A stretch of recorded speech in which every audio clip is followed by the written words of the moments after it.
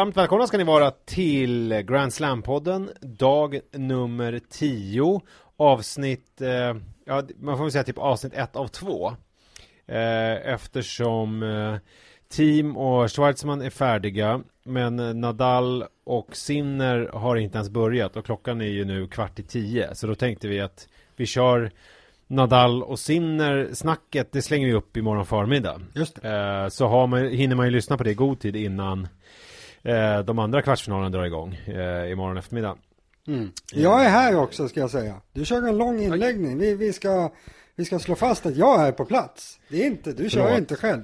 Jag är här. Nej, Nisse heter jag, du heter David. Ja. Som vanligt så är vi här för er. Just det, båda två på kvällen. Vi fick ju Ja. förslag om att vi skulle köra Masters-podden också. Och då drog jag att vi borde ha ATP-podden. Det är en bra kvällsaktivitet där. Jag tror att Sverige och kanske världen vill ha oss på kvällarna. Jag tror att det finns stark efterfrågan på detta, ja. Det vore konstigt annars. Vi är ju roliga, allt trevliga, annat vore mysiga, härliga. Ja. Allt annat vore sjukt. Men du tog inte upp mitt förslag. Det var säkert något dåligt. Nej, men jag tänkte ju då att vi skulle ha en podd där vi nu ska vi se, jag försöker hitta det inlägget, det är därför jag pratar så långsamt. Jag vet inte, vad var det du skrev det där någonstans? Var det på en kommentar?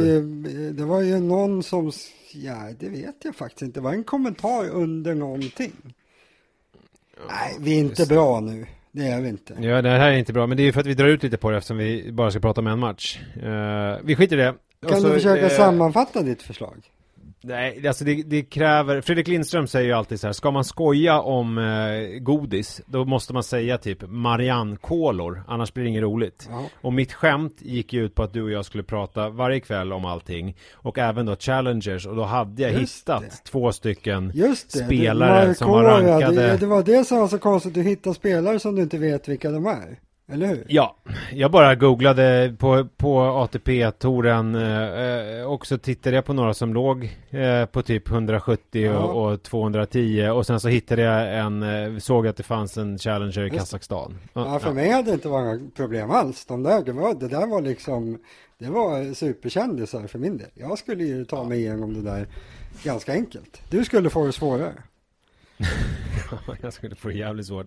Jag tror det är därför jag drar ut på det också, för att jag har ganska svårt att prata om den här matchen som vi har för handen, det vill säga känns det jobbigt? Thiem mot Schwartzman. Nej, alltså det känns inte jobbigt, men jag har ju följt olika nu både på Facebookgruppen Tennisen, vilken match, och jag skrev själv otroligt vid något tillfälle, och sen så har det varit liksom, och det där otroligt kan man tolka på olika sätt, men sen så har det också varit i sociala medier såklart att det liksom är wow, vad häftigt och hit och dit, och ibland kan jag få känslan att tennis är så här, att bara för att det är 5 set så är det liksom per se spännande. Och jag har ju själv sagt i den här podden att jag tycker att US Open-finalen var spännande mellan Zverev och Thiem. Fast den var liksom undermålig. Och jag håller fast vid det. Ja. Men det som vi såg då tror jag faktiskt var början på det som vi... alltså det var liksom trädet började växa, och sen så nu kom frukten. Och det var väl Thiems insats i den här matchen. Han är inte så jävla bra just nu. Han är ju nere i något slags hål av något slag. Ja. Alltså det var ju inte US Open finals dåligt. Det var ju väl inte. Alltså, nej, det var det verkligen inte. Absolut. Nej, det var det inte. Nej. Jag bara tar det som just det, jag slutförde inte resonemanget. Nej. Alltså det jag menar är så här att det här var ju en match där det var en spelare som levererade. Tycker jag. Alltså och det är ju Schwartzman. Alltså han gjorde ju liksom exakt det som både du och jag hade förväntat oss. Ja. Alltså, och spelade ju skitbra. Medans Thiem var ju en skugga av sitt vanliga jag. Och det var ju samma som vi såg i förra matchen också. Och det är ju liksom, man kunde se ibland hur han blänkte till. Ska vi förresten dra siffrorna? För de som, det kanske är någon som inte har dem i huvudet. Ja. Vad det blev? Gör det. Ja, vad blev det? Vad blev det då? 3-2 till Schwarzman. Vill du ha mer specifika siffror så kommer ja, men det var ju ganska jämna sätt. 4 sekunder. Det blev 765, 767, 7662. Ja. Jag tycker att Schwarzman borde ha vunnit med minst 3-1. Ja, då skulle han förlorade, du tycker att det var onödigt att han förlorade i tredje setets tiebreak? Nej, alltså jag tänker inget speciellt sådär. Jag tycker att han var ganska mycket bättre. Alltså, jag vet inte om jag har sett en tennisspelare, i alla fall inte en sån här stor match, när man väger in att team inte är korkad. Så vet jag inte om jag har sett en tennisspelare spela så dumt någon gång någonsin som jag tycker team gjorde i, ja men inte riktigt första halvan av matchen, men bra långt in i matchen. Alltså, jag förstår inte. Det måste ju ha varit någon slags taktik han hade. Och det var ju det var katastrof. Total katastrof. Men ska vi försöka reda ut det där? Alltså hur mycket var taktik?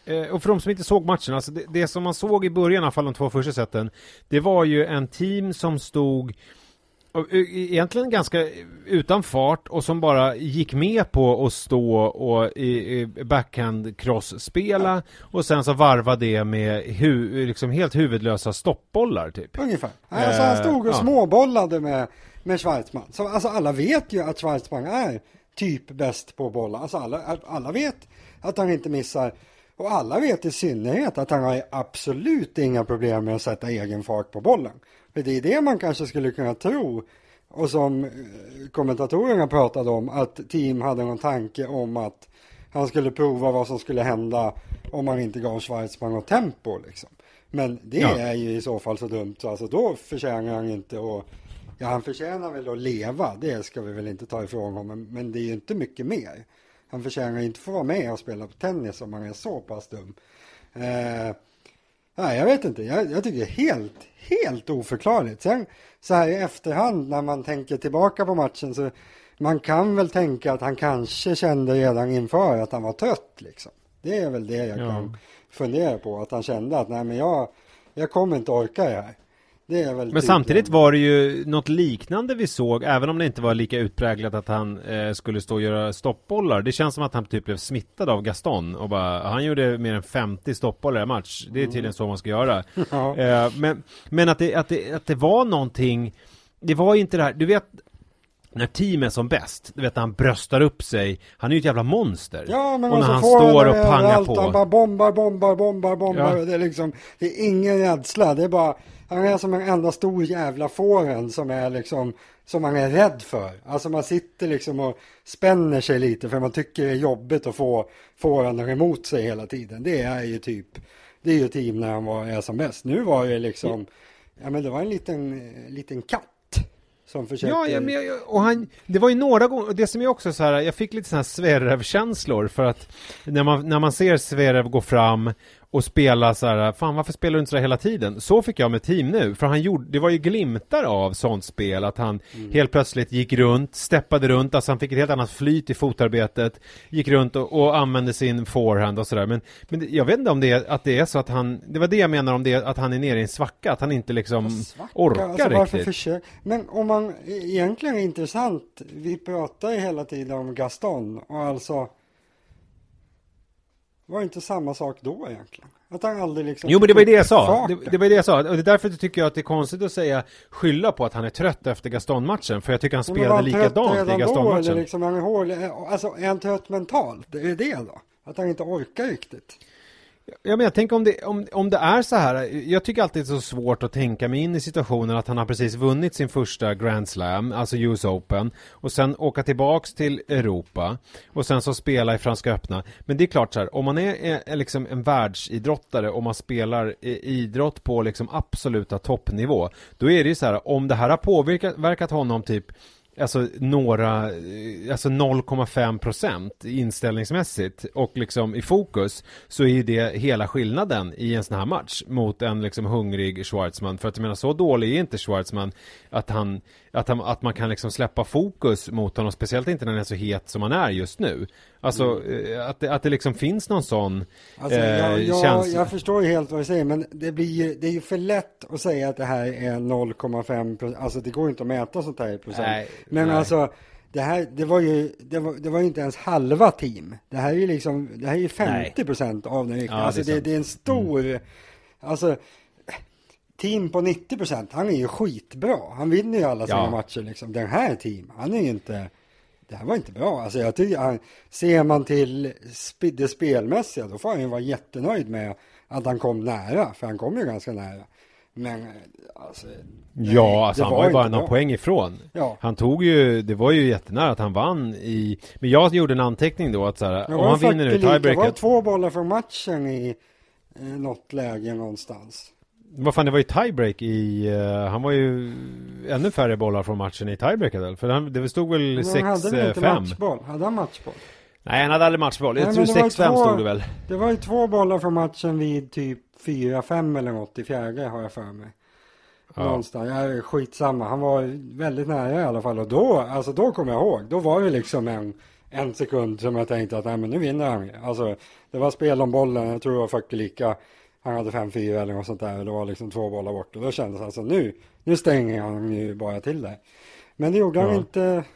Och Sverige vann tiebreaket och matchen sen. Men det var otroligt tydligt när han, om vi nu säger att han var liksom 50% team, i vissa situationer så var det så tydligt att man såg när han fick energi. Ja.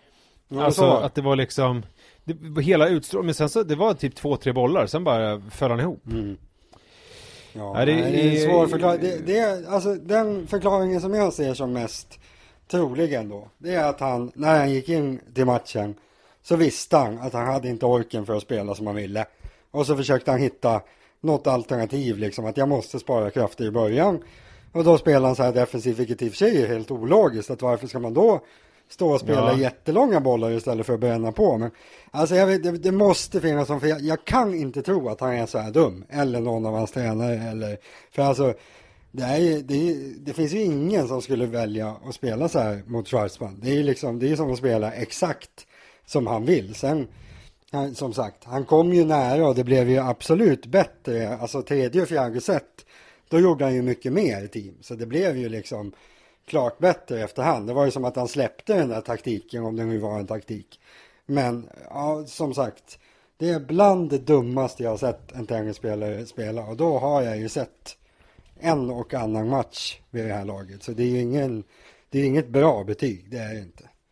Nej, ska vi stoppa lite och prata lite? Det är alltså no pun intended, och prata lite om stoppbollarna. För att Djokovic gjorde ju alltså nu ska vi se, när var det han spelade? Igår var det, va? Ja. Gud, alla jävla dagar. Då gjorde han, läste jag, det var ju en 3-setsmatch. Han gjorde fler än 30 stoppbollar. Så att det är ju någon slags sjuka som går här just nu med det här stoppbolls. Det är ju lite grann har ju med förhållanden att göra. Att det är så pass kallt och liksom blött och tungt. Då blir ju, alltså bollen studsar ju ganska lågt såklart. När man slår en stoppboll. Så det finns väl en poäng där med jag vet inte. Stoppbollar. Ja, men team vann ju ingenting på sina stoppbollar. Alltså det var ju verkligen bara... Men det kanske beror på att han hade liksom en iller på andra sidan nätet med en jävla bollkänsla. Så jag vet inte vem får för sig att stå och lägga stoppbollar på Schwarzman. Det är lite som att liksom nöta stoppbollar på Nadal i hans prime. Det var ju liksom sällan en jättebra idé. Så jag vet inte, det är en jättedålig idé också. Det var ju liksom... Det var en uppvisning i allmänt usla idéer, team. Men du som känner till team sådär, alltså för att han hade ju den här Zverevs andra serve som vi har pratat om i podden tidigare i US Open-finalen, som vi var runt 90 km i timmen, som han då valde att liksom göra en ganska lugn slice på. Och jag tycker ju i den här matchen, alltså det här att han inte, menar, jag vet det, nu är det så många namn i mitt huvud.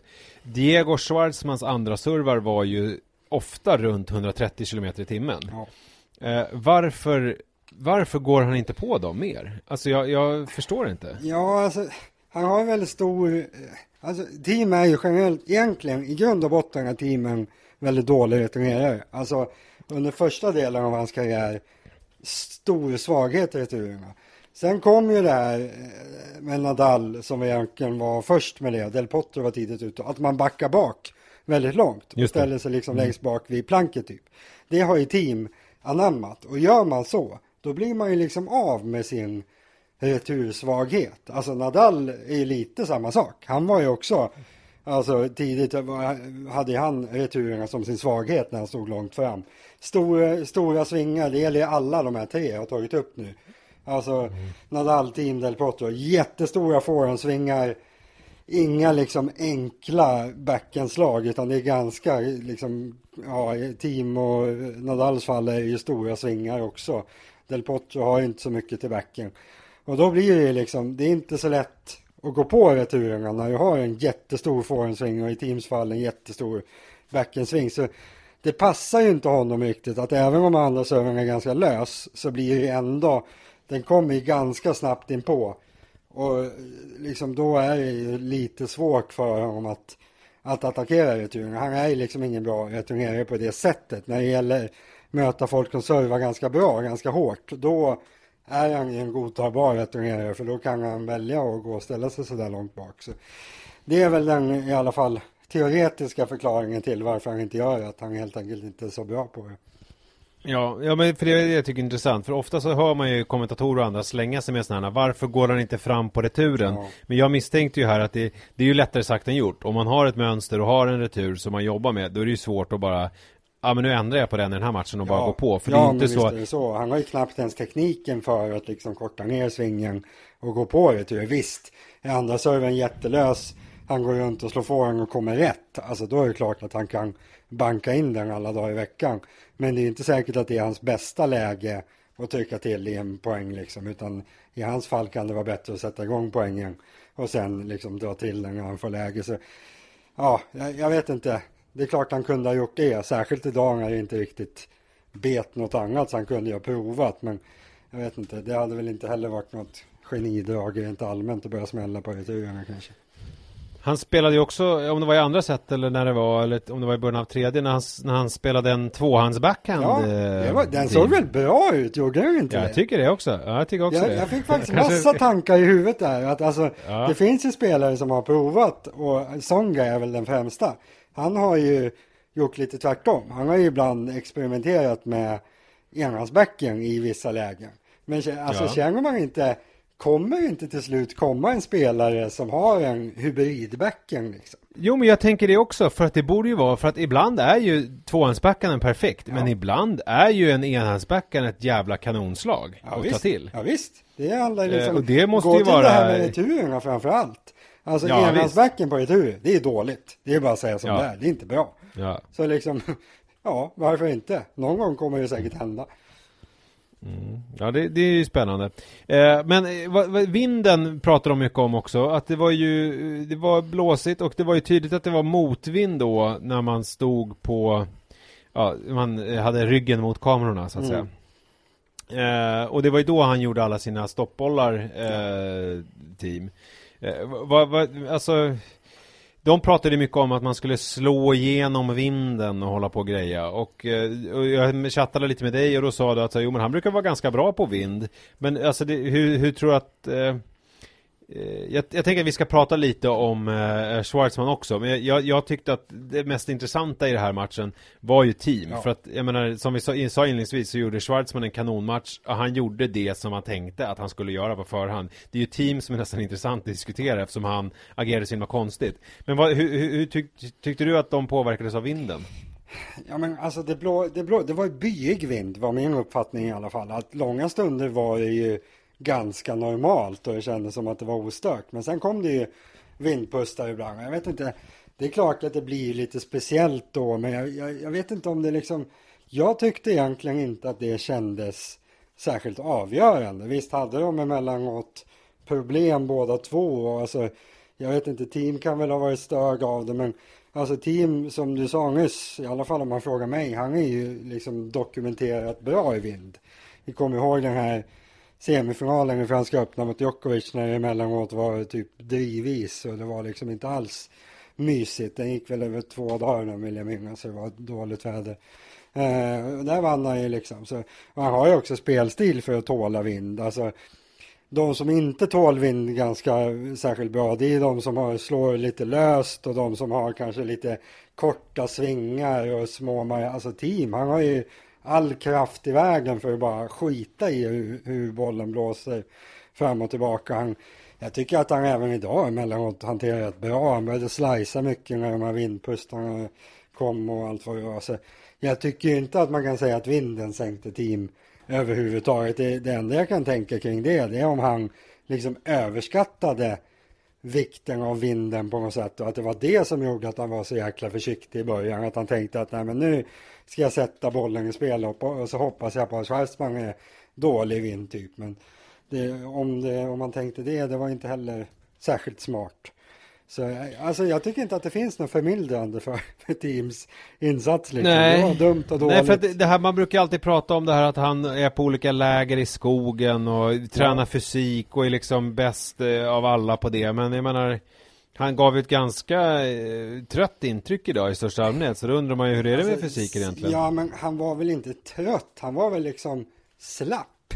Det var väl som att han inte orkade bry sig, men det kändes väl inte som han liksom gick och tjockisandades så att säga och liksom var på väg att falla ihop överhuvudtaget. Utan han var inte trött på det sättet. Det var ju mer att men det kändes som han inte orkade riktigt i skallen. Det är väl det man... Nej, men han orkade inte bry sig, och jag tycker ju att och det är också såna grej som alla har lagt upp på sociala medier, och när jag säger alla så menar jag ju en del, att det är det här gulliga att de är kompisar och att det är fast det BFFs var väl gulligt, forever. var det inte det? Alltså... Jo men det är väl gulligt, men jag menar det säger väl någonting när man förlorar en sån här match, absolut. Och sen så går fram och typ skrattar. Alltså då är man ju inte riktigt där. Alltså jag menar, hade han verkligen liksom slitit ut sitt hjärta och lagt det på banan, då hade det hade inte spelat någon roll om det var Diego Schwartzman som var på andra sidan, som är hans bästa kompis. Då hade han ju liksom bara nickat lite och kanske gett honom en klapp och sen så gått och satt sig och bara, vad fan var det som hände? Alltså nu var det ju typ som att de tog en sån här, lite som att de hade tränat. Alltså så här, en träningsmatch där det var liksom fy fan, bra du var idag, vilket jävla pass, vad jobbigt, ska vi gå och ta en bärs nu? Alltså så, den stämningen var det ju typ. Det kanske var det jag sa till mig. Jag sa ju till dig nyss att jag tror att team sitter och dricker vin nu och är allmänt nöjd. Men han och Schwarzman kanske sitter och liksom tutar nu helt enkelt och har ju mysigt tillsammans. Jag håller ju med om det i det du säger här, att alltså, det är konstigt att han inte var... Alltså, men han var ju glad. Han såg ju genuint glad ut över att Schwarzman hade vunnit. Och det brukar ju Djokovic göra ibland också. Men där känner man ju ändå att alltså, egentligen vill han ju bara gå dit och gå ut och slå sönder en bänk i omklädningsrummet. Men alltså team, det kändes som det gick så bra ihop med hela matchen också. Att han var liksom inte beredd att gå och bryta en arm på Schwarzman för att vinna. Utan det spelade kanske inte så superstor roll för honom. Och det, alltså... Ska man fortsätta spinna vidare på, det är nästan konspirationsteori-stadiet nu, men kan det varit så att team, någonting inom honom sa honom att han inte riktigt hade det som krävdes för att slå Nadal den här veckan? Ja, alltså jag gjorde en anteckning om så här, att det spelar ingen roll, det var väl i tiebreaker tror jag i fjärde där. Det spelar ingen roll om team vinner den här matchen, för han kommer inte ha någonting med med segern i den här turneringen att göra, för att det är liksom alltså det är väldigt svårt att se honom bli en helt ny spelare på 2 dagar eller vad det blir mot Nadal. Alltså och det är väl möjligt att alltså det är väl en konsekvens av den här teorin att han inte kände när han gick in i matchen, gud vad jag måste bryta benen för att vinna matchen. Nej, jag pallar fan inte. Och så här, i förlängningen, gud vad jag måste bryta benen även i nästa match mot Nadal. Och jävlar, och sen också Djokovic. Alltså att det inte är det här en boll i taget, liksom. Det kan man väl själv känna. Alltså, det där känner man väl ibland, alla som lyssnar säkert också, att ibland när man slår upp ögonen på morgonen. Ja, exakt. Då känner man det. Och dagen känns lite för långt. Nej, så känner vi inte. Man längtar ju efter det där sista andetaget när man ligger på dödsbädden och känner så här, fan vad skönt, jag klarade det. Jag klarade det ända hit. Ja, det är så. Usch, nu känner jag att det... Ja, då pratar vi om någonting roligare. Vi pratar om en liten argentinare som kallas för den stora hjälten eller någonting, tror jag. Del Potro skrev på Twitter. Eller? Den lilla hjälten menar jag såklart. Gud. Nu fick jag bilden av där Schwarzman sitter i knät på. Varför tänker jag alltid att alla ska sitta i knät på Del Potro? Jag vet inte. Jag satt i knät med majoren på min kompani i lumpen på julafton. Vi hade sån här beredskap över jul. Jaha. Och jag antar att ni alla som lyssnar nu sitter nu liksom spänner ni upp öronen. Nu ska han dra ett lumpenminne helt plötsligt mitt i matchen. Ja, det ska jag göra. Nu kommer det. Då sa han, för han kom in då vi låg över julen, det var ju vända liksom. Vad försvarade han för någonting? Var det någon viktig? Gotland. Okay, Gotland. Bra. Och då kom han in till matsalen där på julafton, och så hade han tomtemask på sig, och så skulle han dela ut, och då hade man fått välja innan om man ville ha en maglight, alltså en ficklampa, eller en stickad tröja med klaffar på ärmarna i julklapp. Ja. Och sen så satt han sig och så sa han Eidval, han är gotlänning, Eidval, och så klappade han på knät, och så fick jag komma och sitta i hans knä när han delade ut julklappar. Ja, vad mysigt. Varför blev du utvald, tror du? Var du en favorit liksom? Jag var en favorit. Ja. Han tyckte att jag skulle bli befäl, och sen när jag hade gjort något så test för det där, då sa han så här: Eidval, försvarsmakten är inte redo för dig.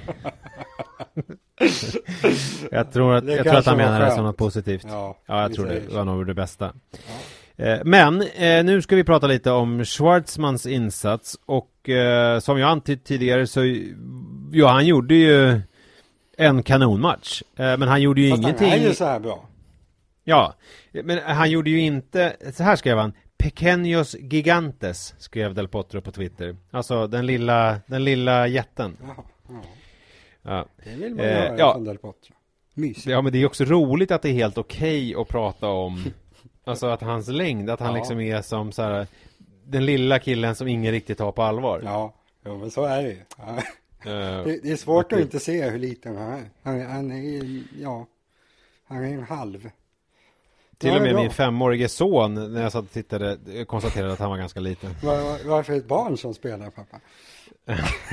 Får de vara med? Ja, nej, men han gjorde ju men som sagt, han gjorde ju ingenting som man inte hade kunnat tänka på förhand. Han var överallt på hela banan. Han satte fart på bollen så fort han fick chansen, och han la allt vad han kunde på teams backhand typ. Alltså och det var väl men simpel, bra taktik, gjorde en bra match. Jag tror absolut inte han hade vunnit om team hade varit i skick. Eller, alltså det hade han ju inte. Så alltså, team är ju bättre än det här. Schwarzman absolut. Hade team liksom skruvat upp nivån, då kanske Schwarzman hade kunnat hänga med en bit upp i nivå. Men alltså jag tror inte han hade klarat det så bra, var han inte. Men alltså han har ju haft en bra streak här i somras, Schwarzman. Så det är väl inte orättvist att han kniper en semifinalplats. Han är ju väldigt, nej, det är ju skitroligt för honom, för alltså han är ju värd det. Alltså om man säger så här, om man inte tar just den här matchen, men han är ju värd att ha gått till en semifinal i en Grand Slam liksom, om man tänker på alla karriären gånger, som han har haft. Och han är ju han är svår att inte tycka om också. Alltså precis, han är svår att inte tycka om, men jag är ju lite så här, jag tycker ju att det är roligare med liksom folk som inte, alltså det är kul att se.